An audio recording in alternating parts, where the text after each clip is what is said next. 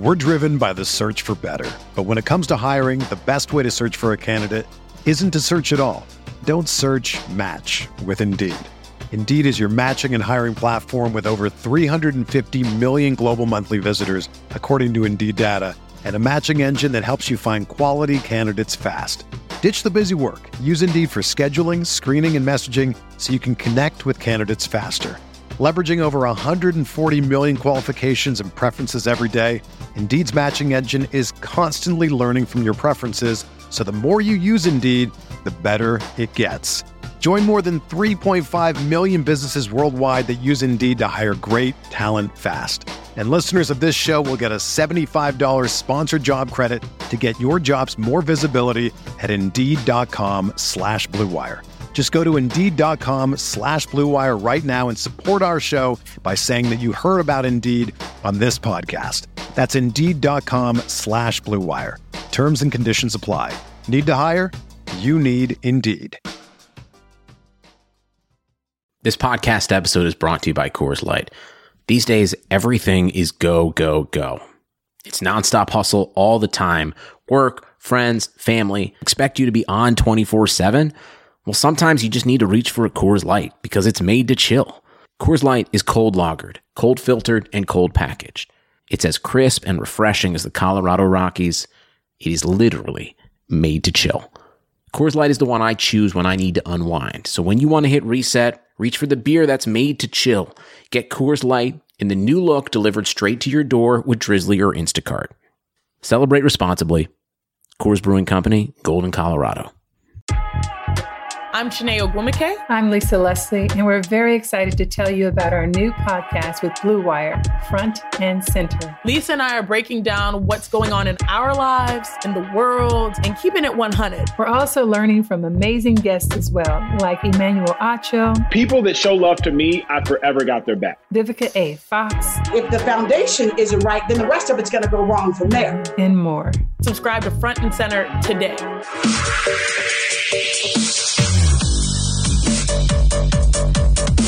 We got the Bizz. Hey, welcome to the Bizz. You know episode numero dos. All right, that's good vibes. That's good vibes. You know, episode 2. We got me and Rizzo. If you guys don't know who we are, then, that's your problem.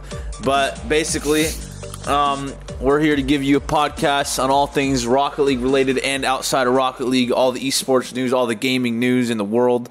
All the good stuff, everything just involving life on Twitch, everything, we got it covered here. So we have a special guest today, someone me and Rizzo have known for a very long time, someone who has been involved in the Rocket League scene before, one of the first coaches in Rocket League history, one of the best coaches in Rocket League history. Rizzo, why don't you go ahead and introduce us to this beautiful man. Beautiful man. The man, the myth, the legend, Chad. What is up, Chad? Hey, look at him!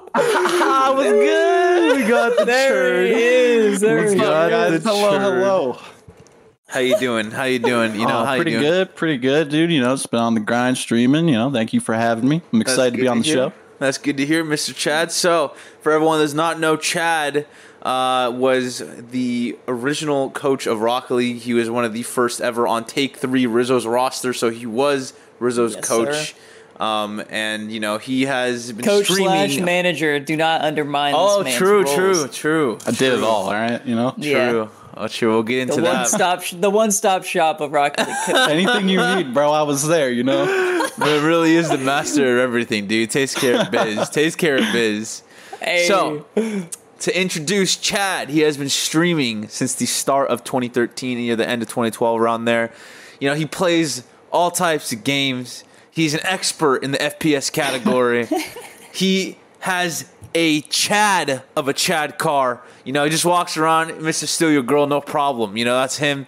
347,000 followers on Twitch, 46,000 on Twitter, 4,400 hours streamed in comparison to Rizzo's measly 3K and my 1.3K. So let's not get into that. We'll get into that later. Yeah, we can't just skip past that too quick. 1.3K. I think you're slacking there a little bit. Yeah. Let's not get too into that. Okay. We'll leave that. I just became a streamer this year. So that's fair. Anyway, True. So, let's get into our first topic, shall we? Yes, agreed. Okay. Go ahead, Rizzo. Take this one. Go ahead. All right, sure. First topic, fall major just concluded. Well, I guess for every region, right? They're all done now? And it was the last one, right? Okay. Yeah, and it was the last one. Make sure on that. OCE already went, right? I believe they already went. Yeah. You know, I was thinking about it. We probably should have prepped the other regions, but I think we're only going to talk about NA here because... Just NA, yeah. Just NA. I mean, that's all we really, that's our expertise here. Yeah. I mean, basics of it is the big four. We're in the top four. So that's cool for us, right? Yeah, that's is cool. Good. Space Station took the dub, which is not cool for us. That's not poggers.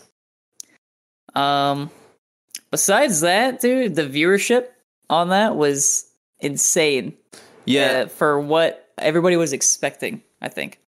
Yeah, the viewership was ridiculous. I don't know if Chad really saw the major or saw the viewers. But, of course I saw, bro. That was huge. That was huge. It looks like am I wrong, or is that the biggest Rocket League showing as far as online viewership? Online, right? For sure, yeah. Yeah, that's crazy. It's crazy. I think in part of it too, just the teams that were in the top four. Go back to the big four. We have, SSG, G2, NRG, and Envy. I think everyone kind of expected that to be the top four, and I thought it was just a really good tournament all along. Game 7, SSG, G2. We had Game 6, SSG, NRG. They beat us. SSG won the whole event. We had beaten Peeps, and then we beat Envy. And then Rizzo, who'd you guys play round 1? We played Rogue into SSG. Okay, so how was that? Because I didn't watch that series. Rogue? Yeah. For us? You know what I'm saying? Okay. Well, I mean, this might just be a good thing. You don't have to watch that. You know what I'm saying? They have to put you through that. All right. Well, then, it was good though. Like for us, it was solid. You know how sometimes there's a series where it's just like, wow, what am I watching? Like for us, it was good, but not so much the other team. Okay, Rizzo, talk that shit, I guess. Okay. All right. So Rizzo's coming out with the cannons all of a sudden. So no problem on there. All right. So Rizzo had an easy time. I actually thought that we played Peeps, right? Against Peeps, how did that go? I felt like we kind of peaked on them too. It was just kind of like they got farmed, Yeah. So it was okay. So now it's a good week for the boys. You're talking that shit. You're gonna call me out for it. I'm not talking shit. I'm just saying, we did 8-0 them one game, so it was like 8-2. Yeah, hey, we 6-1, I think, or 6-2 or something. Yeah, good vibe. Good vibes to the boys. We don't talk about what happened in the finals. We don't talk about what happened with your semifinals. What matters is round one. Finals round one, yeah. Round one. That was the craziest. Yeah. So we took an L. SSG won. SSG right now, probably the best team in NA. I think it just keeps kind of swapping all the time. Every other week, someone else is beating someone else. It's been a good season for fall. You wanna go into what you thought of the winter split format announcement at the end, because I know we talked about that earlier off stream, and we were a little frustrated, but why don't you go ahead and give the rundown what you thought? Well, before we go into that, I just wanted to chat. Did you catch any of the matches for the major, or were you just skimming?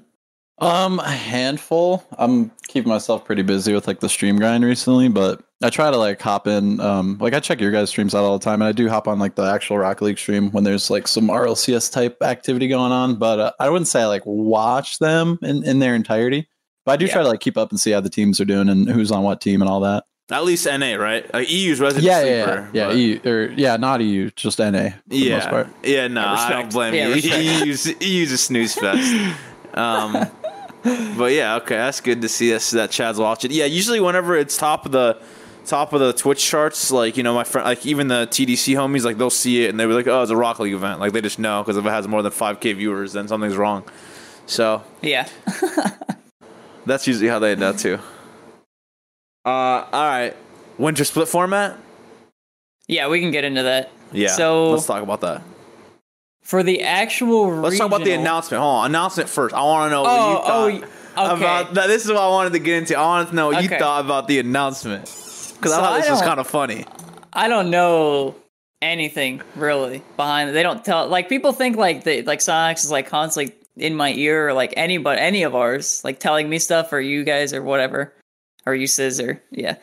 But they really don't mention anything. So when they're like, "Oh yeah, there's a big announcement before the final," I was like, "Oh, are they gonna say like maybe new org items are coming, or there's like a big game update coming?" And I'm like, "Oh, sweet, that's gonna be so cool." Whoa, just to update Chad, I don't know if you saw, they said that before the grand final there was gonna be a really big announcement, like some, like they're really excited to give this announcement to everyone. So that I saw they were like hyping up something, but what was it? Because I think I saw the announcement, but like there's no way all the hype was for that announcement, right? No, Rizzo, say word for word the announcement. The word for word, just say it. It was like, I really remember James Watt's quote, word for word, what he said. Oh, I wasn't watching live when the announcement happened. Oh, it was literally, he's like, I don't know what he said. He just said, 24 teams, win and move on, lose twice and you're out, and that's it. That was the whole fucking announcement. And I was like, well, you're telling me you had to tweet, you had to tell the announcers to tell everyone this, you had to make this much hype just to let us know that there's less teams and that there's a different format. That's all. That's really what it was. It just seemed a little bit exaggerated, and it was a kind of a let. I feel like Sonic is really bad at, really good at letting people down. But I mean, to each their own. Sonic probably could have came with a better idea for that, and maybe just announced it another time and given us something cooler to look forward to, especially at the end of a major. We don't want to just hear bracket news. I think at the end of a major, right? It's just like, it just seems unnecessary. So. Like, I feel like we already knew, that something like that was coming. Yeah. But I mean, but besides getting into the format, you know what this reminds me of? And I think you might know. Season 1? Yeah. Chad knows too. You know? Chad knows. Yep. I was there, I was around. We have this crazy idea. Oh my god! They were telling us like in person, like there's going to be a crazy announcement before. What was it? Before the event starts? Before the event starts. Before the grand finals. There's going to be a crazy announcement. Something like that. I don't know exactly. It was before the grand finals. Or like we have every single one of the Sonics employees were like hyping it up too. Crazy like, too. Because we got there. Crazy. They're like, oh my fucking god! You don't know what you're getting into with this. Show you guys this. Holy fuck! We've been working on this for over 2 days. This is crazy. And that's it. They just start going. They just start going nuts. And over then the announcement is the initial announcement of Rumble in Rocket League, which was like a trailer of a car driving, and then out of nowhere, a big old boot comes out. And that was the initial, and everybody was just like, "What just happened?" Everyone was. It was like a whole I could hear the whole crowd just sigh together. Everyone was like, "Whoa!" Like this is what they baited us with. Like that's crazy. But yeah, because the scene was super new too, so everybody was thinking like, oh, maybe like prize pool is the big thing. Everyone was thinking. Everyone was like, oh, they're gonna announce next season prize pool is gonna be like twice as much, or like and they're like Rumble. Yeah, that was a pretty bad. That was a pretty bad bait. So I don't know. I mean, whatever. It happens sometimes. You get baited by Sonics. Good life. Even though sports had a break, your business didn't. You have to keep moving, and that makes hiring more important than ever. Indeed is here to help. Indeed.com is the #1 job site in the world because Indeed gets you the best people fast. Unlike other sites, Indeed gives you full control and payment flexibility over your hiring. You only pay for what you need, you can pause your account at any time, and there are no long-term contracts. Plus, Indeed provides powerful tools to make your search that much easier. Like sponsored jobs, which are shown to be 3.5 times more likely to result in a hire. With 73% of online job seekers visiting Indeed each month, Indeed is going to get you the important hire you need, just like they have for over 3 million businesses. Right now, Indeed is offering our listeners a free $75 credit to boost your job post, which means more quality candidates will see it fast. Try Indeed out with a free $75 credit at Indeed.com/Blue Wire. This is their best offer available anywhere. Go right now to Indeed.com/Blue Wire. Terms and conditions apply. Offer valid through December 31st. Football is back in full swing. You might not be at a game this year, but you can still be in on the action at BetOnline. BetOnline is going the extra mile to make sure you can get in on every possible chance to win this season. From game spreads and totals to team, player, and coaching props, BetOnline gives you more options to wager than anywhere else. You can get in on their season opening bonus today and start off wagering on wins, division, and championship futures all day, every day. Head to BetOnline today and take advantage of all the great sign-up bonuses. Don't forget to use promo code BLUEWIRE at betonline.ag. That's Blue Wire, all one word. BetOnline, your online sportsbook experts. Next thing, let's go into the. Okay, well, we were going to talk about the bracket reset thing, but I think that's kind of like everyone just saw that as part of the announcement. The new format is a bracket reset for the regionals. It's not single limb in the playoffs. Yeah, so it's just double limb, right? Yeah, it's exactly. There would be 24 teams.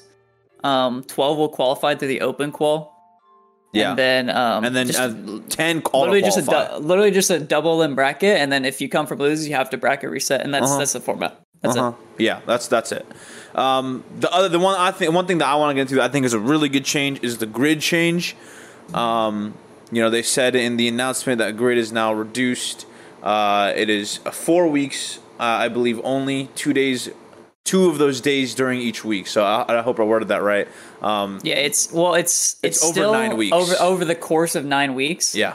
But there's only 4 weeks where you're actually playing, and you only play 2 of those days every other week. So it reduces the stream time for teams from 8 hours to 4 to 6 hours of stream, which I think is really good. I think it's very taxing, especially on I remember James went from RLCS OCE or something, or EU, straight into our grid. So he was casting for 12 hours straight and just had no break. So I think it's better. They probably knew it was a little bit too much. I even think a lot of the players, I don't know about you guys on G2, but I know Justin was getting a little worn out of how many tournaments there were and stuff. And I was thinking was pretty exhausting. Yeah, I was thinking damn, we have all these tournaments, right? And maybe Chad might know something on this. I see CS:GO is decked with tournaments. They have tournaments every other week, every other month, lands. It's traveling every all the time. day they're playing in something because they're always traveling, basically. I guess they were back then, but yeah, that's why I was damn, the Rocket League scene finally gets some tournaments and players already can't handle it. I can't imagine CS:GO. It's best of 5s. Each game is 60 minutes, and it can be it can just be so insane how much you're playing, and it just must be super burnout factor for that. Yeah. But yeah, I think the grid change is good. 4 weeks, 2 days, less burnout for all the players. Makes it mean more too. I feel no one really cared about grid toward the end. I don't know what you think, but yeah. The reason we cared is we just wanted the number 1 spot. But by the time that it ended up mattering for us, we had already qualified through the regionals for the major because there's 16 teams now. It was important at the beginning because there was only 6 teams going to the major. Yeah. But since COVID, they couldn't really do that, so they made it 16 teams, and then it was just whatever. Well, we made it through both spots, so for us, it didn't really matter towards the end. We just wanted. Once we figured out we couldn't even get number 1 because you guys were already number 1 in grid points, so we were just whatever. It literally doesn't affect anything. I don't even think grid points factored in too much to the seeding, regardless. Anyway, they did, but it was super small. It's irrelevant for that. That's funny. Yeah. The other thing is for the grid, the first day specifically is nobody is eliminated, and you're playing for essentially 4 hours just to get seeded for day 2. Which I want to know what you think about that, because I hate it. That makes it kind of weird. That makes it kind of weird for one. That guarantees every team's stream is going to be going on for 4 hours. The first day. So it guarantees more stream time for each org because none will be eliminated on the first day. Yeah. So they all come back for day 2. I think that's what they were targeting with that. Probably low-key, because that's the only reason I can imagine that change. But I think that's kind of weird. I think you kind of want. What that means day 2 is probably going to be really long then, if it's just seeding day 1. Because they're doing 16-team bracket in one day. That's going to be 6 hours. That's still a lot of time for both. It's groups for day 1, and then in day 2 it just becomes one big bracket that's seeded from day 1. I don't know. And that's single limb on the day 2. Yeah, single limb on day 2. How do you guys feel about that? Do you prefer single limb tourney style, or do you prefer groups, or do you double limb style? I think I like double limb more. I do too, but for this one, I think I prefer single limb because I wouldn't want to be there much longer. Yeah. If it was a tournament that had a lot more meaning, you know, it would. Yeah. Well, this is kind of just like your like season in a way, right? Sort kind of. But the grid is like, yeah, the grid is not really like a part of anything. It's just kind of there. And like you can qualify for the major. Would it be comparable to like mid-season mayhem or something? It's just like a random tournament. No. Okay, it's not that like unimportant. No. It is there is like it is important because you can qualify through the major for it. Mm-hmm. Which I wonder if this winter major is going to be like if it's 16 teams again, then I think the grid again is irrelevant. But if this actual next major is only 6 NA teams, then I think the grid is super important. Okay, yeah. I can see that. I feel like they should I think they don't want the grid to be too important. So that's why I'm surprised they make it so long, because it seems like that just because they have such little point scale for it. So it feels like they don't want to make it that important, but then they make it like a 8 to 10 hour 2-day event. So it's kind of weird. But I know you get a decent amount of money for it. Like, isn't winning it like $3K a player? Winning each weekly grid, and it'll probably be double next split. It was, how much was it for? It was 1,500 if you in the 9-week one. In the first split, it was 4,500 for first place, so it's 1,500 each. But in this one, I'm pretty sure you get 10K if you win. Yeah, it'd have to be more. So so now it's going to be 3K, right? Each person. Yeah, it'll be above 3K if you're actually winning these. Yeah, because there's less weeks or there's less actual tournaments, but there's just more money still. The same amount of money still there.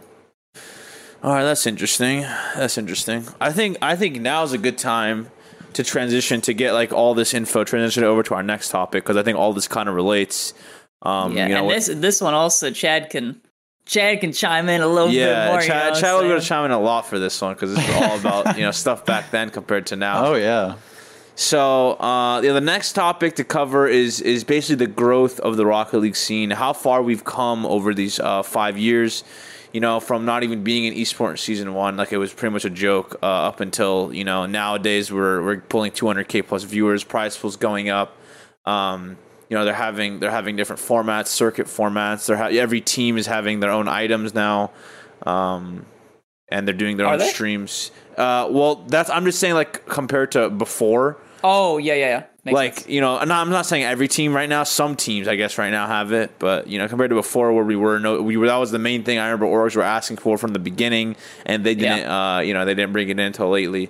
So let's start from the beginning. Let's start with how all three of us came into the scene, and then we'll compare it to now. So you can go first. Actually, let's go first with Chad. Let's talk about how Chad got into the scene. Oh, how I got into the scene. Okay. Yeah. So when Rocket League launched, I hadn't played SARP or anything like that. I was completely unfamiliar with it. So when Rocket League came out, I was just streaming, doing my thing at the time.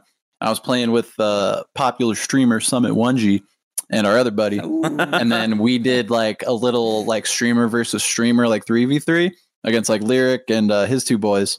And I was already like pretty decent at the game, like compared to everyone else we were playing against. I was like picking up very quickly. I tend to pick up games somewhat quickly in general, but I felt like really good about it, and I was having a lot of fun like playing it. Just so much fun.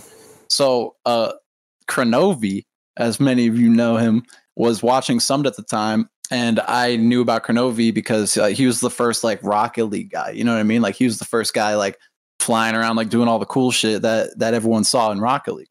Yeah. And so he was watching Summit, and I was just like, he was in the chat, and like someone said something. I was like, "Hey, yo, Chronovi, bro, hit me up in the DMs. I'm trying to be goated. I'm trying to be a god at Rocket League." And that's how I met Cameron. That's how we started playing together. And I just got involved in the scene that way, playing with Cam, and we made all our friends. So that's kind of where it started for me, at least. Made all of our friends played in like the ESL tournaments and stuff, and yeah, that's how I got like into it at the beginning. All right, nice, good to hear. I remember one time from Chad's early streams. I think Naveed Chad. He was in your stream for a giveaway, and he won the giveaway because I think he did. I don't know if you remember. You did like a car giveaway. I think it was a Dominus DLC, and you gave it away, and I think Naveed won it. And that is like a random thing that I remembered. It was just kind of funny. Anyway. So that's crazy. He never like thanked me or anything. No, that was really like season 1, like before any of us even knew each other. Oh wow. Yeah. So, but yeah, let's go to Rizzo now. Rizzo, how'd you get into the scene? I mean, I was introduced to the game just from my Minecraft friends because they were like really egging me on to get the game. I was like, are there like dedicated servers? And, I like how you can't even say this without smiling and like laughing. My Minecraft friends. Yeah, my Minecraft friends. But I mean, that's how I was introduced, and it was basically like the last $20 of my PayPal. So I was always skeptical. I was like, should I get the game? I was like, I don't know, guys. Dedicated servers. So I finally bought it or whatever, and so I just kept playing, literally like 14 hours a day because I was just addicted to it. Yeah. Go to bed at 6 a.m., wake up at 4 p.m., run it back every single day. Yes, sir. That was basically my life for like the first month, and then slowly I like not introduced myself, but I would like go to Twitch streams, and Lo-Fi was like the first one that I found, or like that I actually watched, and he would always accuse me of stream sniping him, which at first I didn't, but then I started to. It became the meme, Yeah, he's always stream sniping me, so I just play with him now.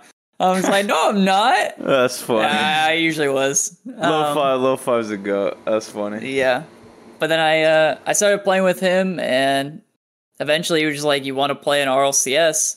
I was like, when it got announced, it was like a random thing. Oh, RLCS Season 1. And we're just like, oh, that looks cool. You want to play in it? Or he's like, you want to play in it? I was like, sure. Let's grab instances. So then that's how I was essentially introduced. Okay, nice. The way, everything I have with me, the way I actually bought the game, I didn't want to spend $20. I'm like, is this worth? Because I actually watched Summit stream. That was how I found out about the game. And then, I remember my cousin who won a lot from CSGO betting. He had like just extra items and he sold them for Steam money. And I paid him 10 real life dollars to buy me Rocket League through Steam as a gift with the in-game gambling money. So that's how I got Rocket League. I didn't even want to buy it for $20. I got it for $10. Half right. Well, yeah, pretty good deal. So then I met Matt. Who was my first teammate. Technically my first teammate was Edwin and Quinn Lobdell. Really? I didn't even know you were on that team too. Yeah, because was that Orange Creamsicle? Yeah, that was Orange Creamsicle. Looks like everybody was on that team. Yeah. So they needed like a sub for a tournament, so they messaged me. They're like, hey, like you want to play with us in this tournament? And I think I just knew him from ranked. And then I played with them. We got I think second or third place in the tournament, and then I got booted from the team. Yep. Hey, that sounds familiar. Yeah. So that was funny. And then I met Matt. Me and Matt are like the twos duo. I think most people in NA kind of knew me and Matt as like being a ranked duo. Like we're basically like the Taroko and Grills of like 2015. And so we basically played together every single time. We joined Battlecar Galactica together. It was me, him, and like Timothy, I think. And then then we made Rogue, and here we are today. We're all beautiful in the future. The only one not here is Matt. So even actually, Matt and Insult both pieced it. They're both Gonzo. Yeah, that's true. Yeah. Even Lo-Fi is still around a little bit. So yeah. But yeah, that's pretty much how we all got started in Rocket League. Chad, how'd you become a pro in Rocket League? Let's talk about that. Okay, this term gets thrown around a lot.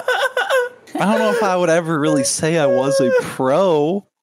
People like to attach that label, but you have the title, don't you? Yeah, you got the title, I do have RLCS Elite Season 2 title. That's true. Sir. That's it. True. If you got the title, did I see a second of field time? I mean, maybe not, but I got the title, so you tell me, Okay. I was there, I was there. I was helping the team in any way I could. I tried to support the boys. It was a fun trip to hang out with everybody again because I wanted to go to the second RLCS, but it was cool to be that the Take 3 boys allowed me to be a part of it and try to help them.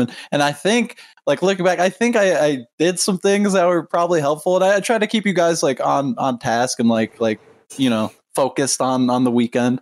But I don't know, it might have just been more of a friend hangout session, a real coaching substitute role. Okay, wait, since we're on this topic, let's just go into it. Let's talk about the difference between coaching back then and coaching now. Because you were technically like the first coach. I want to know, what you did, and then I'll go ahead and give the differences, what I did, what I do. Okay, so yeah, as a coach, like, there's like no coaches in Rocket League, right? It's unheard of, essentially. Yeah, at the time. It's just so I'm like, okay, how can I do my best, like, from experience? So I've played sports my whole life. I've been involved in like things that are similar in the sense of like coaching. So it's like, okay, how can I use like my history, my knowledge, and my knowledge of like these guys, my teammates, my pals, to best like make this weekend easier for them. Best give them like the chance to succeed.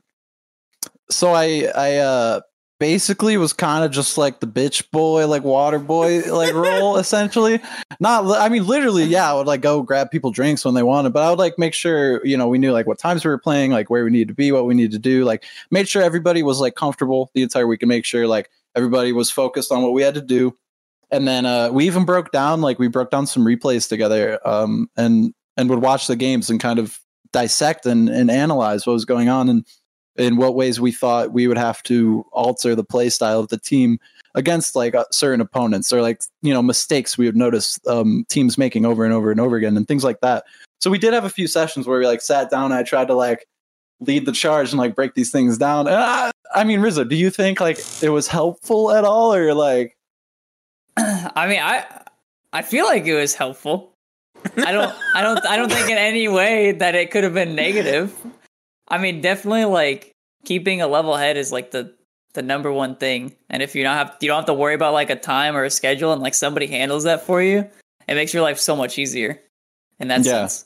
Yeah, and that's like what I wanted to do. And I think a big thing was me working more directly with like Insol than you or Chris, I think it was keeping Insol like on track and keeping him like, not upset, or, keeping him focused and keeping him like confident in his play for the weekend.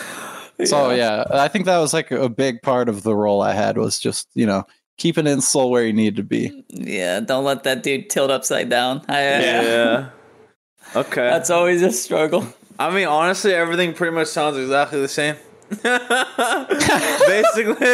basically we do the same thing. I pretty much just when we're out of LAN, obviously you make sure they got their drinks or water, all that stuff. Every coach is a water boy at the end of the day. And then you set it, you make sure you take care of all the scrims, all that stuff. I think one of the biggest differences is now coaches are like always sitting and watching through every scrim, even online. Like every single scrim, your coach is usually there. I feel like it's not necessarily like how much just like input we're giving. Like obviously we give a lot of input in between the games. If we're playing a certain team, we try to talk about strategies for that certain team. Obviously the same thing. So, but I think the biggest difference is, coaches. Where was I going with this? Like basically coaches now, just being there in scrims, I feel like makes your team play more serious. I think back then, like not having someone just like watching over you guys can just like troll and kind of get away with it. Like I remember we used to do that a little bit until we got Fickle. And then Fickle would kind of just, make sure that we're all like taking it seriously. We're all like focused on improving. Like that should be the goal every time. Like I feel like nowadays I reiterate that a lot, especially with my team. Just like, you don't have to enjoy scrims, but just like make sure you're playing to improve in scrims, not to just like go out there and just have fun. And if you're not having fun in scrims, you can just troll. So yeah, that's like, I think building off that too, especially with Rocket League and in general, like the scene is pretty young, right? So like having a coach in scrims, I think is probably very, very important, because there's this dynamic that can build when you are scrimming, where people get tilted, people get upset, people get frustrated, and playing on a team of 3 guys, it's really easy for those 2 guys to want to gang up on the one guy that's like either being negative or like not playing his best or whatever. It's really easy to sort of develop this like toxic environment. And I feel like that's probably why a lot of teams, it didn't last super long early on. I think having a coach there can help with that and kind of keep everyone level headed and keep egos down and, stay focused and, teamwork and all that shit. Yeah. All that good shit. Yeah, like that makes a lot of you make a good point. That makes a lot of sense, Chad. I didn't think about it that way. I was a coach, bro. I know. He was there. I got he knows the mental game. It's Coach Chad Goff, bro. The infiltrator. My next role going forward in the scene, the infiltrator, of course, coming soon. The infiltrator. Oh my god, the infiltrator, dude. That's Infiltrator. interesting. That's interesting, Chad. We'll talk about that one later. Anyway, I think honestly, it's a lot of the same comparisons for the most part. I think one thing that like you just talked about is like for Squishy always kind of blames himself. Aside from like people ganging up on one player will think that they're the fault for the team. Like Squishy does it a lot. He thinks he's playing poorly and he'll blame himself, especially because he's new to the team. So he just instantly assumes it's his fault. And like, you know, you got to keep reminding them like it's a team effort. And if that means if you're not feeling comfortable, it's probably because your teammates aren't doing a good job of helping you, you know, integrate with your play style. So it's at the end of the day, it's never just one player. I think that's a lot of players try to blame themselves, try to put the blame on one person, and it's usually never the case. But okay, what else should we go over, Rizzo? What do you want to talk about from the early growth of the scene compared to now? The difference in becoming a pro today versus what it was 5 years ago. Like us from everything, like both business wise and career wise compared to now, like everything. If you have more to say than I do, then feel free to add on. But no, yeah, you go first, and then I'm sure you do have more to add on to this. But the way like I became a pro was legit low 5 asking, hey, do you want to play in this RLCS? And then we qualified, and then I was just on a team every season afterwards. Yeah. So that's how I've been in the scene the entire time. Now, if you try to do that and you say, hey, you want to join RLCS, you try to make it through the open bracket, it's going to be an absolute sweat fest. Yeah. There's going to be 100 teams that are capable of making it through this 12 teams will make it through, and there's going to be like 100 that are like actually capable of doing so out of like I don't even know how many teams, probably 1,000 or something, probably go through it ish. But the concept of finding a team is a lot harder than just, hey, you want to play in this. It's like people will look at your first, you're ranked. If you're not like the highest rank or you're not on like the leaderboards, like they really care about that. And then like 6-mans as well. 6-mans is like the most important thing when people are trying to find a team, and they like will just deny people spots if they're like a lower 6-man's rank than them. Dude, like instantly. I didn't know this is what important. This is what like Gyro had told. This is like probably a year ago or something. Like Gyro had told me this, and First Killer had told me this. Actually, not even a year ago, probably like 6 months or something. But they'll just like instantly deny you if you have like a lower 6-man's rank. It's crazy. Wow. Okay. 6-mans. I remember me and Chad used to play some 6-mans together back in the day. Played some 6-mans in my day. Oh yeah. Yeah. Played some 6-mans in my day. I gotta stay fresh, Yeah, I mean, basically the same thing happened with me. I basically became pro because me, Matt, and A-Money were like, you know what? Hey. Or like, you know what? Let's team, guys. So to the moon. To the moon. We thought A-Money was goated because of like Crow. Like, we thought A-Money was, like, unreal because Kronovi played with him. So that was our mindset, like, because, we're Kronovi fanboys. And, we played Season 1, me, Matt, A-Money, and it was literally just a matter of, like, hey, guys. And it was sweaty, though, the open qualifier. We went through the open qualifier 3 times to make it, and we made it every time. It's ridiculous. Like, Season 1, there was 2 quarters. The early seasons, you had to keep going through the open qual. Yeah, so Season 1, both quarters we made it. And then, Season 2, I had school, so I subbed for 1 season. I came back to play again Season 3. And it was literally just like, every time you have to go through the open qualifier, and the open qualifier is deadly. And now it's like, back then it was easy because you were just better than everyone. Everyone else was trash. Nowadays, everyone's good. So, it's so much harder to beat people. And it's all about playing on the day, playing your best on the day. And it's Rocket League so much like that, where one team can just pop the fuck off one certain day, and the next day they'll be trash. Like, it really is just like that sometimes. Yeah. But yeah, aside from just like qualifying for being a pro, like back then we got $600 on Selfless, $600 a month, and we were hey, like, that's fucking, that money. We were like, we're rolling in the dough, like we were lit. Yeah, that was the highest salary at the time too, wasn't it? Yeah, well, 600 was the highest under Selfless, and then Flipside got 1.5, and they topped everyone. Oh, that reminds me of like another part of when I was coaching, when I was working with the team. Oh, yeah. Remember, I was fucking talking to orgs, bro. I was talking to every org I could. He was on the line. Forward business it. Hey, bro, are you trying to spot? You trying to pay us? Nah, bro. Pick up the other one. Hello, you paying us? Nah, just all day, bro. That's all it did. Yeah. No, you don't have money? All right, hang up on him. Well, I was trying to get these orgs like invested in Rocket League. So I was like pitching Rocket League as an esport to these orgs, as well as like trying to pitch the team. Yeah, because there was nobody in Rocket League then. No one. Yeah. It was brand new, and that's it. I think another thing about like becoming a pro in the early days, which I think this is a trend with like any game that turns into an esport, and the only difference here is like there wasn't really a game before Rocket League other than SARP, but that's like very niche. So there's a handful of people that had some experience that could carry over from SARP to Rocket League. Yeah. But this trend in like any esport you see is like the first season and the first couple seasons, you have the people that got the best the fastest. Or I think even more so nowadays when it comes to esports is like you get the big streamers on the teams in the first season, right? Because that's where the orgs like see their return, right? That's where they have the potential to make the most money. I think it in Rocket League, like back in the day, there wasn't like too many huge streamers, right? It wasn't like crazy big in that sense. So you kind of just had like whoever was like on a team, whoever like was like, all right, I want 2 teammates, like picked your teammates and like entered the tournament and was the best at the time. Like they made it, right?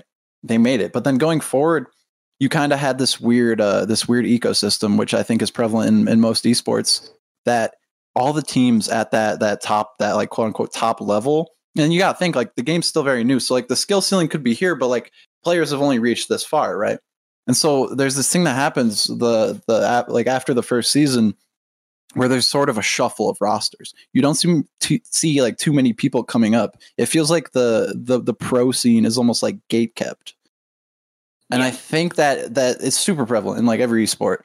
And that never really works itself out until like, I think you guys would know better because I stepped out of the scene, but maybe like 5th season. Yeah, probably like RLCS 6, I'm thinking. When like RLRS became a thing. Like even then, like top rosters, like RLCS rosters wouldn't really just switch and grab an RLRS player. Like Justin was probably like the only exception really to rare. That. Yeah, really rare. Yeah, and they would only just swap RLCS players just consistently. And then like occasionally a lower tier team would grab an RLRS player, and if he did really good, then another team would just snipe him. Yeah, it's so rare for a player just to like, you know, let's compare it to like basketball, for example, since I know Chad knows basketball, so does Rizzo. Like for example, like there's not really players like I feel like Justin would be compared to like LeBron, like coming out of high school or like, you know, in Justin's case, RLRS, literally immediately into the big leagues, right? And just like dominating, like absolutely dominating. Like Justin literally came in and was immediately considered like top 3 best players in NA. Like after he joined in NRG. And it's like, you know, that hasn't happened. I don't even think in EU that's happened. Like maybe the closest would be like Alpha or something, or like who's the recent? Wouldn't Astral be one? Astral? Yeah, Astral. Astral's the other one. But yeah, so like that doesn't really happen too often in Rocket League. So I mean, you got Scrub Killer too. He's kind of like the LeBron. He was literally too young to play in the league, and then he hit the age, and teams were like on him instantly. You know. Yeah, that is true. Justin kind of hit all at the same time. Like he became of age, like the moment he kind of like got really good. So it was like perfect timing. Scrub also just came out of nowhere, won Worlds for the first time. Well, he kind of was always in the scene, but no one really let him play. He was in the scene, but he's too young. Yeah. But yeah, I mean, it's pretty crazy about like the gatekeep what you're talking about, because it does happen in every esport. Even that's a real thing. Happens in every esport. Yeah. Yeah, even Valorant, it's happening. Even right now, it was just I think Rocket League developed more organically at the beginning because like SARP was so niche, and there wasn't people that were automatically better, right? Whereas like you have FPS games, you have FPS pros that'll just like swap over. Yeah, you know what I mean? Because there's similar skill sets involved, so it's like. Yeah, there's not too many games similar to this. How like it's just. I mean, what would you say about like becoming a pro nowadays? Like you have to grind the fuck out of ranked, like try to get into 6-mans once like people recognize you from ranked. Yeah, is that like you gotta go crazy? You don't even need people to recognize you from ranked. You could just grind 6-man. Like you like how do you get in? How would you even get it? Like say I'm a player like coming into Rocket League, right? And I'm like pretty good, and I want to take it to the next level, right? Like I do okay in ranked. I do pretty good, pretty high ranked, like top ranked maybe.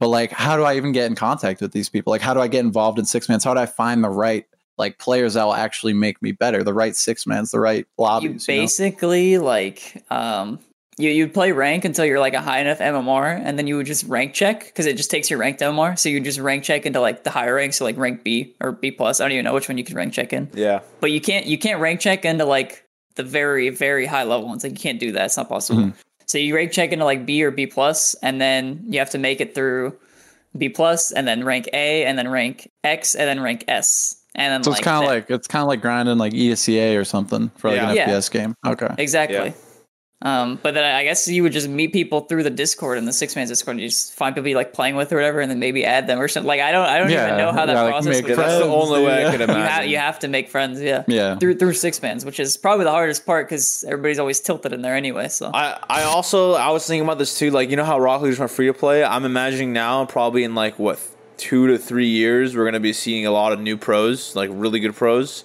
Yeah. You know, I think it would take at least like 2,000 to 3,000 hours, like maybe 3,000 hours minimum to even like contest the current pros, because it's just like you need to catch up so much. But like now, I feel like if you start a game at its like right at the beginning, if you try to start Rocket League now without knowing any mechanics, like how it was originally, it would do the same thing, right? It would take a couple years to understand, you know, flip resets, all that stuff. But now a new player coming in immediately, they have access to all the info. They know, but they'll know about flip resets, flip cancels. Oh yeah, you know, wave dashes, everything. All the research they need, like they can find anything they need to know. Whereas like when we were playing, dude, like I remember Sad Jr. would like pop into the team so we could be like, "Hey, bro, I just discovered a new mechanic," and then like, like you know, like we were literally discovering ways we could abuse the mechanics back then. And now, like, you have all the training packs, not even like just the Rocket League ones. Like, there's a bunch of custom stuff too. Like, it's so easy. There's so many resources now to like improve if you're just starting out. Yeah, big time. I think players would get faster a lot quicker now than before. And I was, so I've been streaming a lot since free to play came out, and there's people that are just like, "Hey, I'm gold. Like, I've been practicing flip resets, but I can't get it." And like, I know these people are like new to the game. Like, I'm silver, I'm gold. I'm trying to flip reset. I'm just like, dude. You don't even know how to hit the ball properly. Why are you trying to do a flip reset? Yeah, and like that's what people are trying to learn first. Which, like, I mean, that's crazy. I mean, like, if they're trying to learn that in like their 80th hour of the game, they're going to be insane. Yeah, like back then, it took me like 100 hours to get my first aerial, and I was like, "Let's go!" Like I just wanted to like learn the ground. I was literally a 1v1er in season 1. I got my plat crown to prove it. You know, I just sat on the floor and I 1v1'd. That's it. So. Aerials are a different ball game, so I never really got into that until I was like a couple hours in, you know. Yeah, I feel that. But yeah, it'd be interesting to see in a couple of years all these new free to play players like EST 2020 and see them in RLCS. So I guess we'll see what that looks like in the future. That'll be fun. Oh, I wouldn't doubt it, man. Especially like think about the young kid. I mean, I don't know how much higher you can go with the skill ceiling as far as like mechanical play in the game, but like you know, some of these young like Fortnite gamer boys are going to be like disgustingly just insane mechanically, like on the controller. Even in a year, like those people, like they might not even in like a year or two. They might not even go into like pro play or like very competitive. They're just going to freestyling or something like that. Yeah. And like they could just make a bunch of new stuff, or you're going to see a bunch of new freestyling things. It's going to be crazy. Okay. You want a next topic? I think I want to talk about one more thing, and then we'll go to the next topic really quick, just to cover it. Yeah, sure. Is the viewership? We talked about it a little bit, but I don't think we really compared the viewership from then to now. Yeah. So there's some stats written here from Rizzo about 2016. Our viewership was 10 to 30K. Was this LAN? Or was this is like online. So just basically throughout the season, RLCS season 1 averaged like, I mean, sometimes it was even at like 5K, but it was like 10 to 30,000 viewers in Rocket League, just like on the online events or I don't even, what how did they even do that season? The league play, just right? Online, it was just the league play. That's what it was. It was 5 games, or five games per team, 5 play each other. They made you play 5 games. Yeah, set of 5, not best. Not of even 5. A series. Yeah, it was like Rocket Royale, RLCS. But yeah, so 80K viewers season 1 LAN. Now we're hitting 225K for the major.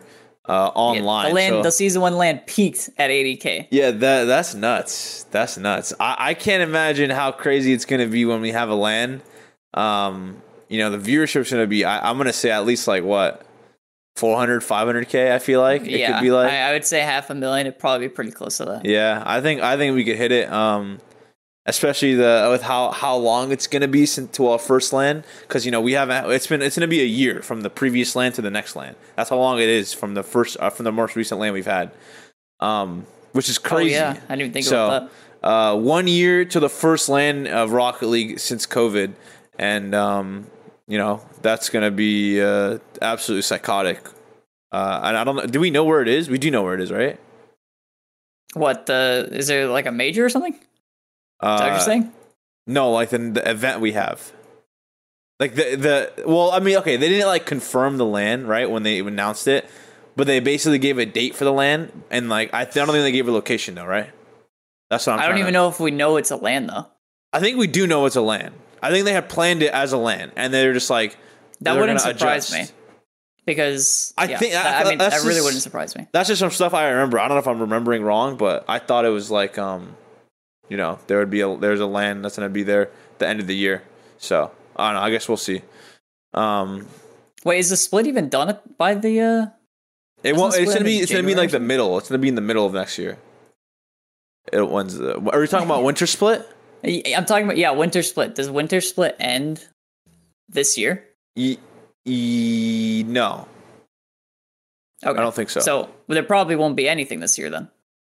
Yes. If there is anything, I don't even know. Yes, I just worded like an idiot. Gotcha. But it's gonna be like the main thing I was trying to get at is it's gonna be like almost a full year until our next LAN, which is gonna be nuts. That's just like weird. There's gonna be a lot of hype for it. Is the main thing, because it has been a while. Now, do you think that will actually affect online viewership for it though? I think so. Yeah. Yeah, I think we'll get a lot more viewers. Yeah. I think everybody would be super interested in seeing how teams fare in like a LAN environment, and nobody's nobody's seen how the major works. Yeah, in that sort of environment. I keep forgetting it's just my free to play. So you guys have a huge new audience probably coming into Rocket League. Yeah. And they've never seen a Rocket League LAN. Like a Rocket League LANs are hype. Like they're crazy. Yeah. Dude, Rocket League LANs are crazy, man. Yeah. They just had new drops added for this. I mean, that's probably why we had a big peak in viewership as well. The free to play, and they announced new drops, and it brought old viewers back, and then new people are like, "Oh my god, drops!" Yeah. And so, dude, definitely free to play. It's like a second launch. I think one of the reasons Season 1 did so well, like out of the gate, was Rocket League was a great game. Everybody loved it when it came out. It was super popular. Everybody played it. But like everyone was amazed by just like being able to fly. And so like the RLCS, everyone could fly around, you know what I'm saying? And that like blew people's minds. So I think there's like so much hype behind Season 1. That's why it like started off really strong. And you might see like a little bit of like a second coming of this with the free to play announcement and this like huge time period without a LAN, and like all these sort of like, new people coming into the scene are now huge fans of this player, and whatever it is, they're going to be like really want to see how their boy does at LAN, like in real life in front of people, under the pressure. I think that'll definitely be pretty insane for you guys. Yeah, and I can't wait to see. We're probably going to get like stadiums or some nutty event. I imagine for the first coming LAN, and it'll probably be I hope it'll be in the U.S. because I think that'll be a better idea for the first LAN. Just because it'll get more people there, especially with free to play. Well, yeah, keep in mind if it is a LAN right now with COVID and everything, people can't really leave the U.S. I know. Well, nobody really allows them in, so it kind of has to be saying here. all this assuming COVID's gone, like assuming it's fixed. This is I'm assuming. Yeah. I'm assuming everything here, right? So this is this is after we're done with all this. If we're done with all this, hopefully, knock on wood. You know what I'm saying? Anyway, Let's go into the next subject because I think we're kind of how far are we into the timer? Do you know? 52 minutes. Okay, so let's how go. long you've been live at least? Yeah. Okay, so let's head to the next. 50 minutes. Let's head to the next topic. You want to go? We kind of went over this one, did we? A little bit. Not like we did the first part with Chad. Basically, I'll go over this. We'll glance over it. Basically, we're going to talk about Sathy Jaitima a little bit. He started in 2016. Playing pro play, ended in 2020, retired onto Sonics. So I kind of wanted to bring this up because, it kind of relates to life after pro play. I have some experience in that. Chad does. Rizzo probably will soon, considering he hates the game. All right, dude. Anyway, we all hate the game. So I have retired. Chad has retired. Rizzo, he's going strong. He's carrying our light with him. Legacy. And basically, we're going to talk about life after pro play. But I just kind of didn't want to go over this too much. But basically, I kind of just want to talk about how it is between coaching now and pro play then. If it feels that competitive itch, that was something I mainly want to talk about. And basically, to go over this, I feel like it scratches the surface with coaching for the competitive itch. I think nothing will ever replace how nutty it is to play at a LAN. There's no better feeling in the world. Yeah. Than playing for something important. Because I think when you're playing competitive, it's just you want to just destroy the other team. There's no better feeling. It's especially because you've been grinding nonstop to win, and you want to see that work pay off.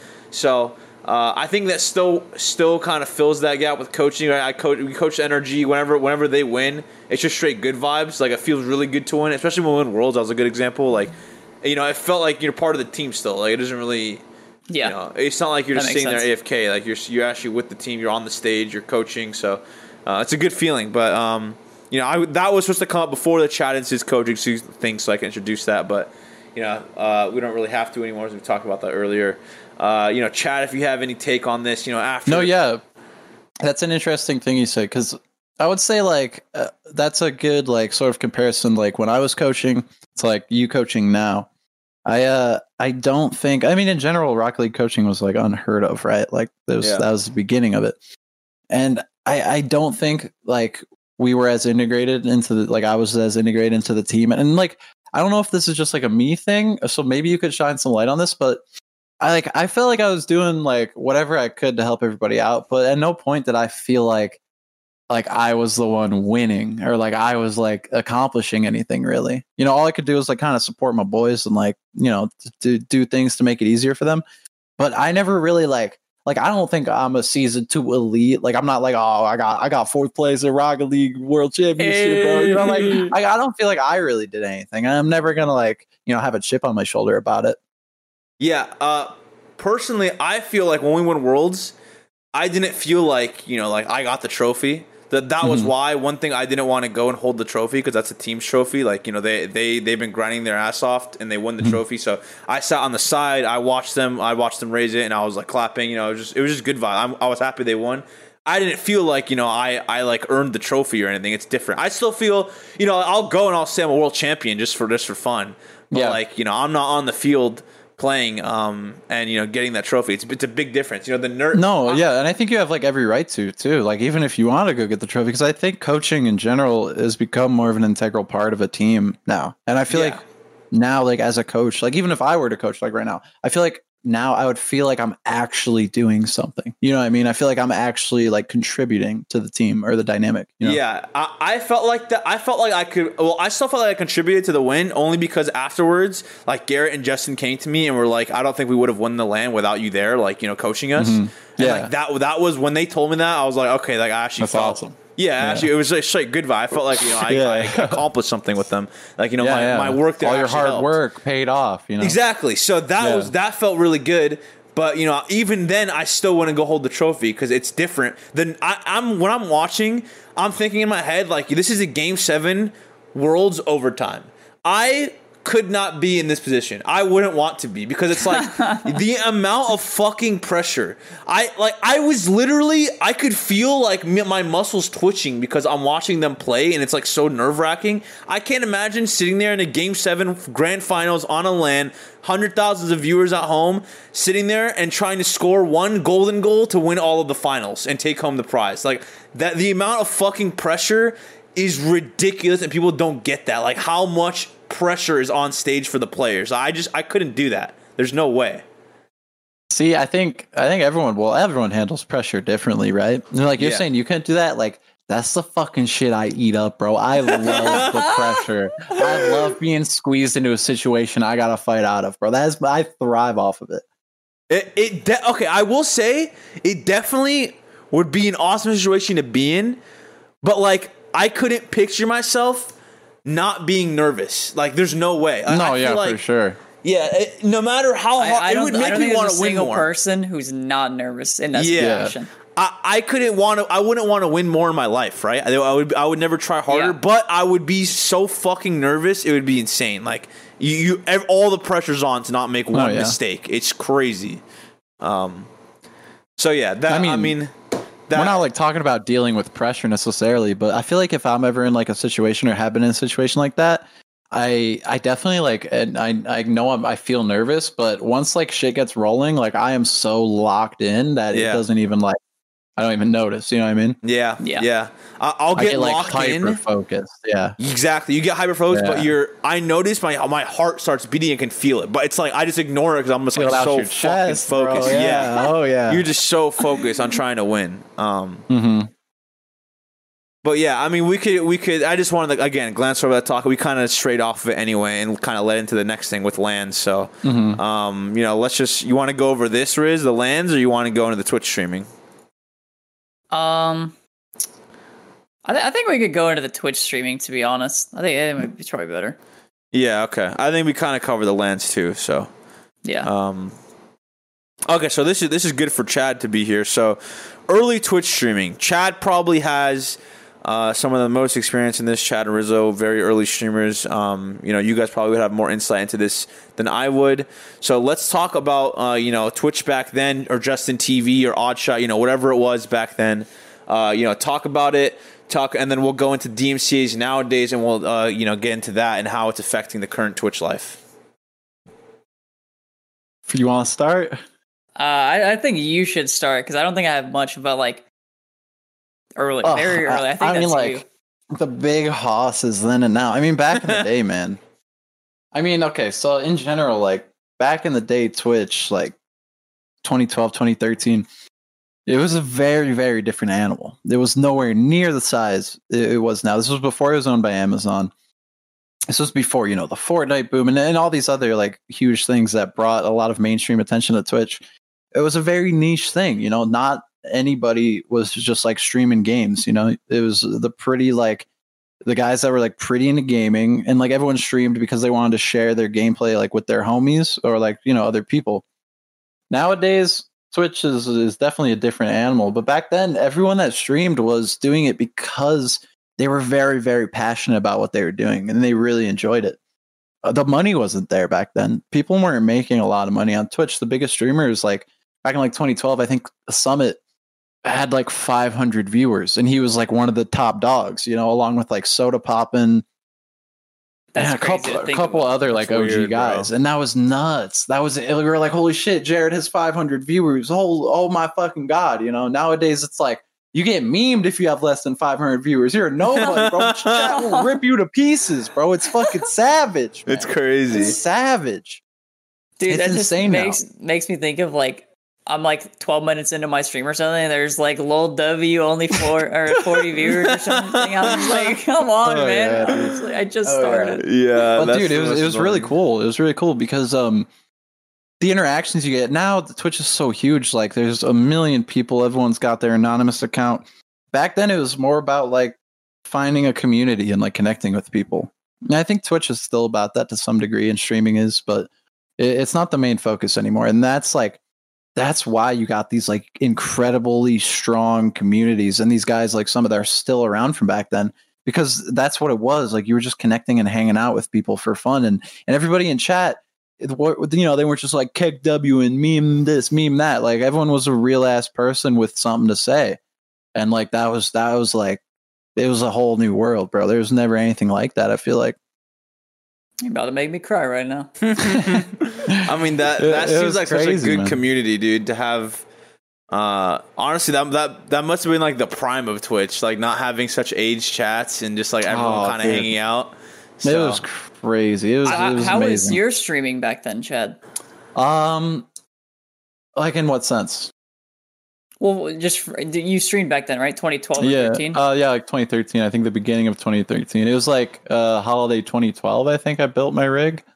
Because I played games. I played fucking games forever. Me and my brother played all sorts of consoles growing up, and then we played on our family computer. So I was playing on this like dog shit integrated graphics like home PC, you know. And so like when I finally like I was watching Twitch back then, like this was earlier like when Twitch first popped up, and I was like, I think I was watching Summit, and I was like, streaming's fucking awesome. I want to do this, and I built my shit and just went crazy. I think I started with Daisy Mod, the Arma 2 Daisy Mod, and Counter Strike. Were like two of my early stream games because I played Counter Strike. I played like Counter Strike and Source and Gary's Mod and like a lot of Steam like Valve games and stuff like that. That was like my shit growing up. So when I was finally able to like stream it, man, it was amazing. You could actually stream back then and like not have 0 viewers, being a nobody. You know what I mean? Like having no established like following or anything. You could turn on your stream and like people would actually find your channel. You wouldn't be sitting at 0 viewers forever. You know? Yeah. Because there's so much like. Bro, it's a sea. It's a sea. Go to the top of Twitch, browse, sort by. Just go to Fortnite. Just go to Fortnite. It's insane. Actually, it's insane. Sort by lowest viewership and just look at all the 0 viewer streamers. It's like crazy. That is, you're competing with those other 0 viewer streamers as well. You're not even competing with the guys who have 20K. Yeah. Mm-hmm. And it was so new too that you could like put Twitch in your name and like literally spam everyone on your Steam friends. Because like I feel like friends lists back then were a lot like closer, a little closer. Like they were actually your friends. Like everyone on your friends list, like you talked to, and like everyone was like cool. Nowadays, like I have a bunch of people added who I haven't talked to in like years, bro. Same. Like random people I add for like one game because they're a friend of a friend. Like, but we used to just go down our Steam friends list and like. I had a Steam group. I would like post in the group when I went live. I would go down, change my name to twitch.tv/ChadPlaysGames, and I would fucking run that shit. Every one of my friends got a message like, "Hey guys, I'm live. If you want to come hang out, I'd really appreciate it." And I just spam that shit to everybody I knew. Oh yeah, that's you'd get fucking blocked awesome. Today doing that. Oh, You'd yeah. instant You block. would get instant blocked. Yeah. That's fucking things sick, have changed, man. But I mean, that's kind of how we got it going back then, and it wasn't super hard to get discovered. Twitch was just different. It was different. I mean, crazy. I think I started at 30 viewers. Not like started, but within like a couple months, I averaged like 30, 40 viewers. Well, that's a lot. Playing whatever. Dude, if anybody did that now in a couple months, that's like the dream. People would that's what you need to like that. build. Yeah. I wasn't gonna go. I just wanted to say something really quick, Rizzo, because I just thought it was funny. The Twitch chats, back then probably are so like calm, right? And then I saw you laughing earlier because there was a message in chat about how your chat is literally just farts for like the entire day. Just people talking about farts and fart jokes. Rizzo looks so sad knowing his whole chat is just laughing at farts. Yeah, so this is what Twitch has come down to. Back then chat has a community of his homies from Steam, and nowadays absolutely random people in every parts of the globe just talking about farts in Rizzo's chat. So, bro, he does it to himself. Though he donate bits and it farts on stream. Yeah, he does. He kind of deserves it. I can't get rid of it. They laugh every time. It's the money maker. You kind of deserve it. I do deserve it, dude. Yeah. But I can't get rid of it because they'll lose it. They'll lose their minds if I get rid of it. Okay. You could go there. I just wanted to talk about that. Bro, that shit's real actually quick. hilarious, though. I've trapped myself into it. That's the worst part. It's so funny. I laugh at those a lot. It's actually mad funny. The awkward fart is my favorite. There's some good timings on some of them. Yeah. Like some real serious, like Athena will ask you a real serious question. I think I had it yesterday, and then there was like a fart noise, and you were just like, "It's so funny." It was so funny. Classic. Oh, that's good. I streamed in like 2013 probably around the same time you did, Chad, but I was strictly in the Minecraft section. Oh yeah, I was locked in there, so I didn't know anybody on Twitch. So when you say Summit had 500 viewers, like that blows my mind, because I know a few streamers back then who would go from YouTube and like plug their Twitch, and everybody would be like, Twitch, like I'm not going to Twitch or whatever. But when I like finally got on the site or whatever, and I saw some of these people, I think like Gassy Mexican was probably one of the ones that I knew of, where he had like or like the Creatures, do you guys recognize that group? Yeah, the Creatures went to Twitch kind of early, and I think those were the only other people I knew. But in the Minecraft section, like I remember being like not the top streamer, because there was always somebody surpassed me, but like top 5 with like 80 viewers or something like that. And thinking about like back then how that was, and like being like, I don't know, if I just imagine doing it for 8 years straight, I'd probably be dead mentally at least. But if I just did that for 8 years straight, I'd probably be like, I'd be Dream or something. You know what I mean? Yeah, literally. Yeah, probably not. But like, it's hard to look at it. It's hard to look at it like that though, because you weren't making money back then. Even like the top streamers were not making a living. Like they worked jobs and then streamed on the side. So I mean, a lot of those hours could be seen as like wasted almost. You know what I mean? Like the concentration of like value for your time, as far as like, you know, financial, if we're talking about that, it's like for you, it'd be definitely like later on, like you wouldn't have been like streaming Minecraft like forever and like really doing anything with it, you know. And Twitch, like, it didn't see like a huge jump in as far as viewership and community numbers either until I don't even know. It steadily kind of growed, I think, throughout like the CS:GO era. Yeah, and then like, I mean, the Fortnite wave, and then was, like, the obvious Fortnite boom. Fortnite wave was huge. It was huge. That changed the game forever, man. Yeah, right for there. all of Twitch. That was the nail in the coffin. What was that, like Twitch, 2017 or 18? 2018, right? Has it been 3 years? No way, it's been 3 years. 2017? Fortnite release date was July 2017. Yeah. Wow. It feels well, I guess it didn't boom right off the bat, but it took a couple months. But still, well, yeah, no, it came out. I remember because Josh did a fucking sponsored stream, and we played the Save the World like zombie defense game. Yeah, and we were like, oh, this is cool. We like did the hour of sponsored content or whatever, and like got off, and then like a month or two later, they're like BR. And that it was over, dude. Honestly, the game was pretty fun when it first came out. I discovered it from Stormin, who played H1Z1. He was doing like your old rogue buddy. Yeah, so he was playing it, and I hopped. This is like literally there was like 1K people on the whole game, and I was like, this game is. I thought the game was like actually fun, and then like literally I fucking blink, and like 5 days later, it's like #1 on Twitch, and I'm just like, yeah. I watched Tim play it, or Tim and Sacriel, I think his name. Those are the first two people I watched play it. I just randomly saw Tim on it. And I was like, "What's this?" And then he got sniped in the head, and it was hilarious. But like, those are the first two I saw playing it. And they had like 20K. Sakura probably had like 10K. But just seeing like that, and then I don't know. I guess the whole ninja thing probably. I mean, that was mainly it. I guess the ninja thing, the Drake thing was massive. That was actually like, that was like a legendary moment in Twitch history. So. Don't know how we got Drake on here. Aren't they like not even homies anymore? Wasn't Ninja like, hey, bro, he's just using me, bro? Yeah, Ninja said Drake was using me, bro. Oh, I'm Ninja and Drake hates me. That's crazy. I mean, that's kind of like crazy. Drake kind of like does that to get in like niche areas. I mean, to be fair, there's no fucking way you could ever say that you got used by Drake. That shit set off Fortnite and Twitch and Ninja so hard. That shit set it off, bro. Yeah. And you got Travis Scott asking for Band-Aids, like. You got Travi Patties, dude. You got everything's just going loose now, dude. Okay. This is going crazy. Let's talk about since we're on Travis Scott, let's talk about DMCAs, okay? Because good segue. They have been more prevalent as of late, and I think you've both received emails as well about not needing to remove all content before a certain date. And, you can't play music because we're Twitch. So, to summarize, if you guys don't know what's going on, music has to be basically royalty free to be played on Twitch. Otherwise, you'll get hit with a strike. And, that means you can't play all your favorites. You can't play, you can't play Travis, Cole, whether you listen to, weird country music or something. You can't play, the usual. Anyway. I find I discover a lot of music from streamers, so I'm shocked every time this happens about DMCA and how they haven't, figured out a way to get through it. But it is so weird to me that they are trying to remove their music from the platform, and not let people listen to it because they want to get paid a little bit more instead of including all the exposure they're getting from the streams. That's why it's weird to me, and I'm pretty sure you guys might feel the same. So I just kind of want to hear what you guys think of the DMCA's.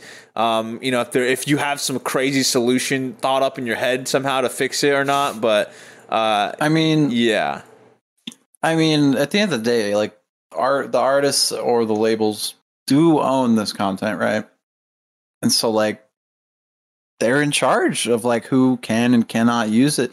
And it's hard to really argue the exposure thing, because while I agree it's real and true and like very successful for like some artists, I think it's hard to argue when you have, I mean, how many hundreds of thousands, millions, maybe streamers on the platform.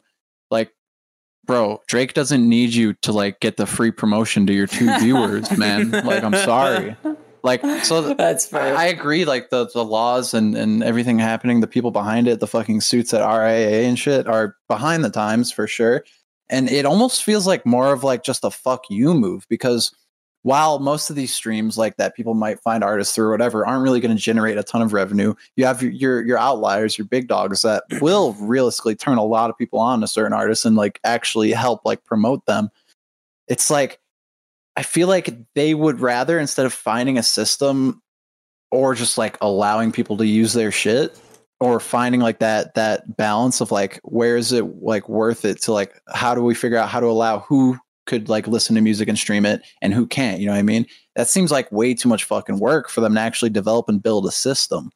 So these motherfuckers are like, well, I mean, we can't get the money, so just pull the plug, like, because we don't want them getting any money potentially from our work. So like, fuck you guys. You know, they're realistically probably going to lose money doing it, and like cracking down like this. They're not really, because they're not losing money. The whole thing is they're like, oh, we're losing money, because they're not really losing money, dude.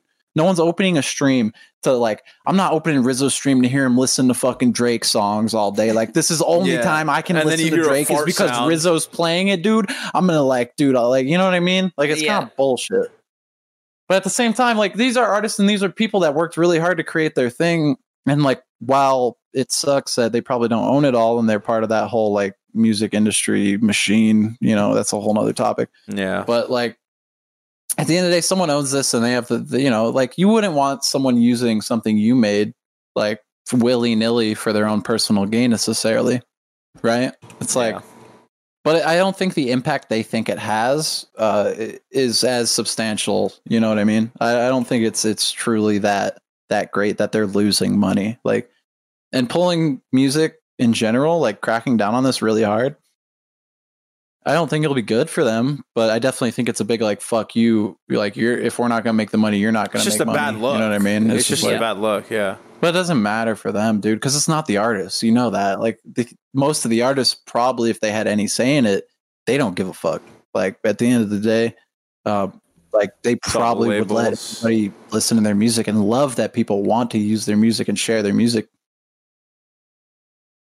I don't know, dude. It's complex, you know. It's complex, but it's definitely a lot. It's definitely kind of killed the vibe for the streams, because it's like, you know, you can't listen. Oh, yeah, man. No doubt. Oh, yeah. I can't get in like the fucking groove, bro. Listen to my shit. I'm just like, if I have to listen to a trumpet go off one more time in my DMCA free music, that's what I'm saying, dude. The vibes have been shortened to very tiny vibes like this, so that's like cool.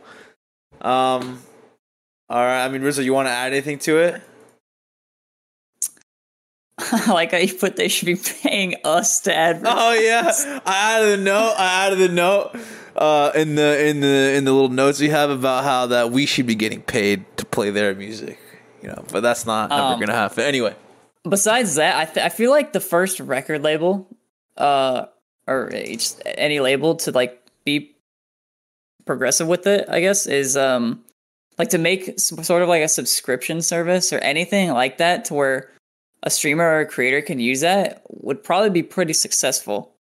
Monster Cat has a licensing thing. Right, yeah, like Monster Cat does that, but I mean one of like the bigger labels with, you know, not necessarily Drake, but like, you know, whatever label they're, because they signed so many people. Yeah, and like if you just get like but that's like bundle. What's tough about it. Like, you can't bundle out your fucking Ariana Grandes, your Drakes, your, you know, these mega superstars. You can't bundle them out for $5 a month, bro. No, I'm like not saying $5. Like, I don't expect it to be cheap. Like, I don't expect it to be it would cheap. have to be like pretty fucking legit, dude. But like, it doesn't have to be you know, it's not like you're paying like a like a TV contract or something where they license a song or something. You know, I'm not saying it's like that, but any sort of service like that, and like they don't have to be the biggest artists. They could be like, you know, the mid tier, the lower tier. At least give me something to work with. B-list, bro. I don't want to listen to elevator music the whole time. Please, just anything. Give me a lyric, something to listen to. Yeah, right.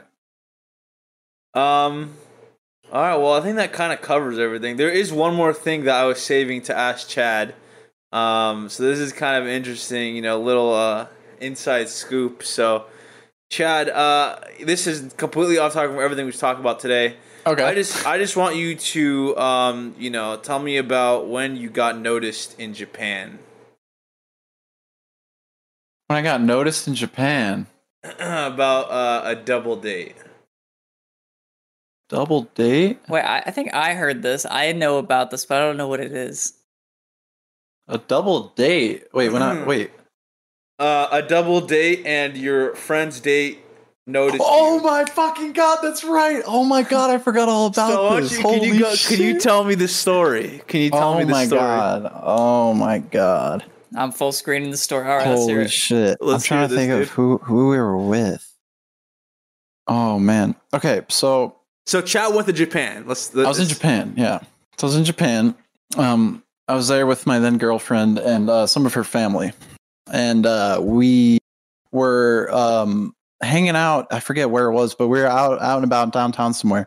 And we were in, I think we went shopping somewhere. I think we were just in like Ginza or something, or it might have been Harajuku. I can't remember, but we're out shopping and we met up with one of like a family friend that was on the trip with them and with all of us. Okay. And he was like single and he was Tindering or whatever, like getting his swipe on while we were there. And so he like matches with the girl or whatever, and he's like talking to her. And so like they're gonna meet up, like she's gonna like come hang out with us. And it was like the three of us, right? And so she's gonna come meet up with us. So it'll be like a little double date type scenario action, right? Okay. And so we're walking around this little area, like hitting up a couple stores, like just like Adidas store, you know, like checking out all the stuff in Japan. And we ended up going across the way to this little, like, it's like a bit of like an alley with like a bunch of seats and then a couple like food stands, right? So you got a couple like different, I don't even remember. I think there was like ice creams and like corn and like all kinds of like cool stuff. And so while like we're sitting there with this girl, she's like pretty shy, whatever. She's like pretty shy. She's like, wait, it's like seems to be going well, right? Like, you know, she's a little quiet, but like it seems like they're hitting it off like to a degree, right? Okay. And then she's like, hold on. Are you that Chad? And like the homie looks at me and I just look at him and I was like, what do you mean? And then like she discovers that it is me, the Chad that she knows from PUBG. From PUBG. And all my PUBG success. No way. And so, bro, this girl, bless her heart, she starts fangirling mad hard, bro. And she's supposed to be on a date with our boy right here. Bro, he's fucking pissed. He's over it. She's like talking to me, like staring at me, like asking me all these questions. Like, dude, yeah, it was definitely like hella uncomfortable. God, it was so fucking funny, dude. He literally got curved.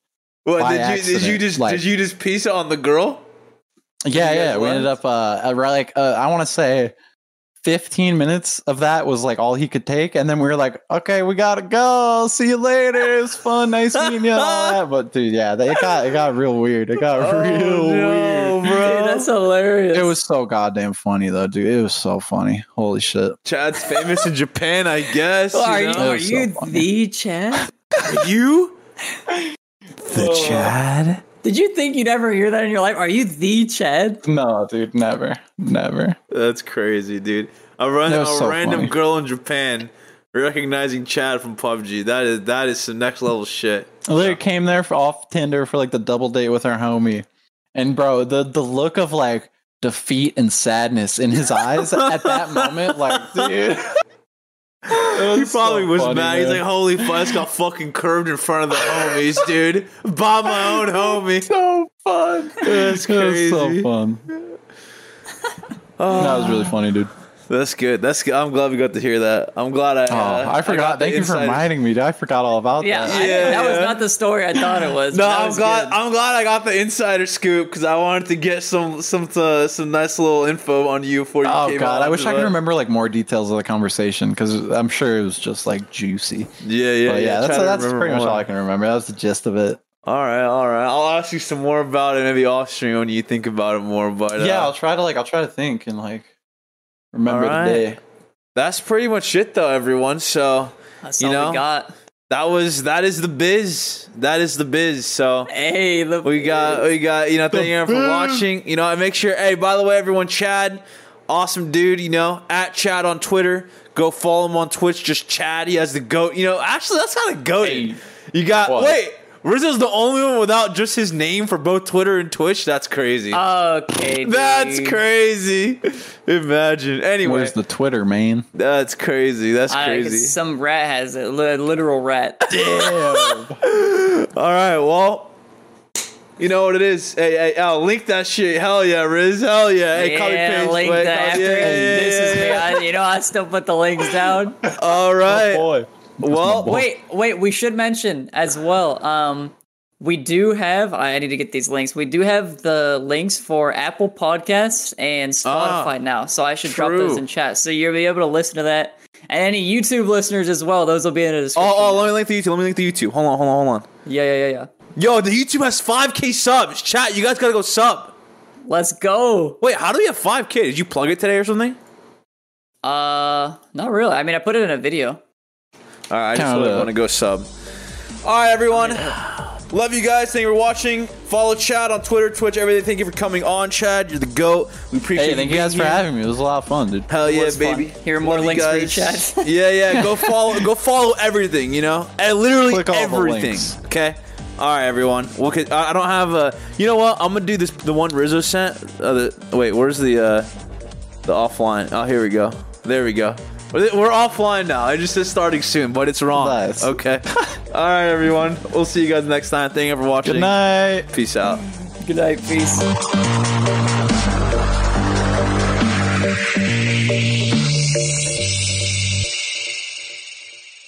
Sugar Ray Leonard, Roberto Duran, Marvelous Marvin Hagler, and Thomas Hearns. Legends, whose four-way rivalry defined one of the greatest eras in boxing history. Relive their decade of dominance in a new Showtime sports documentary, The Kings, a 4-part series now streaming on Showtime. The headlines remind us daily, the world is a dangerous place. The elites in charge say everything's fine, stop noticing. But you know better. And your gut knows that time is short to prepare for a world that is 4 missed meals away from chaos. My Patriot Supply has helped over 3 million families become more self-reliant and is the company Americans trust to prepare. Go to MyPatriotSupply.com and secure their best-selling 3-month emergency food kits. Each contain delicious breakfasts, lunches, and dinners, averaging over 2,000 calories per day. Secure at least 1 food kit for each family member. For a limited time, save $200, plus get free shipping on all their Ready Hour 3-month emergency food kits. You're not ready if it's not Ready Hour Foods. My Patriot Supply also has solar power generators, water filtration units, biomass stoves, heirloom seeds, and critical survival gear. Shop MyPatriotSupply.com today. MyPatriotSupply.com.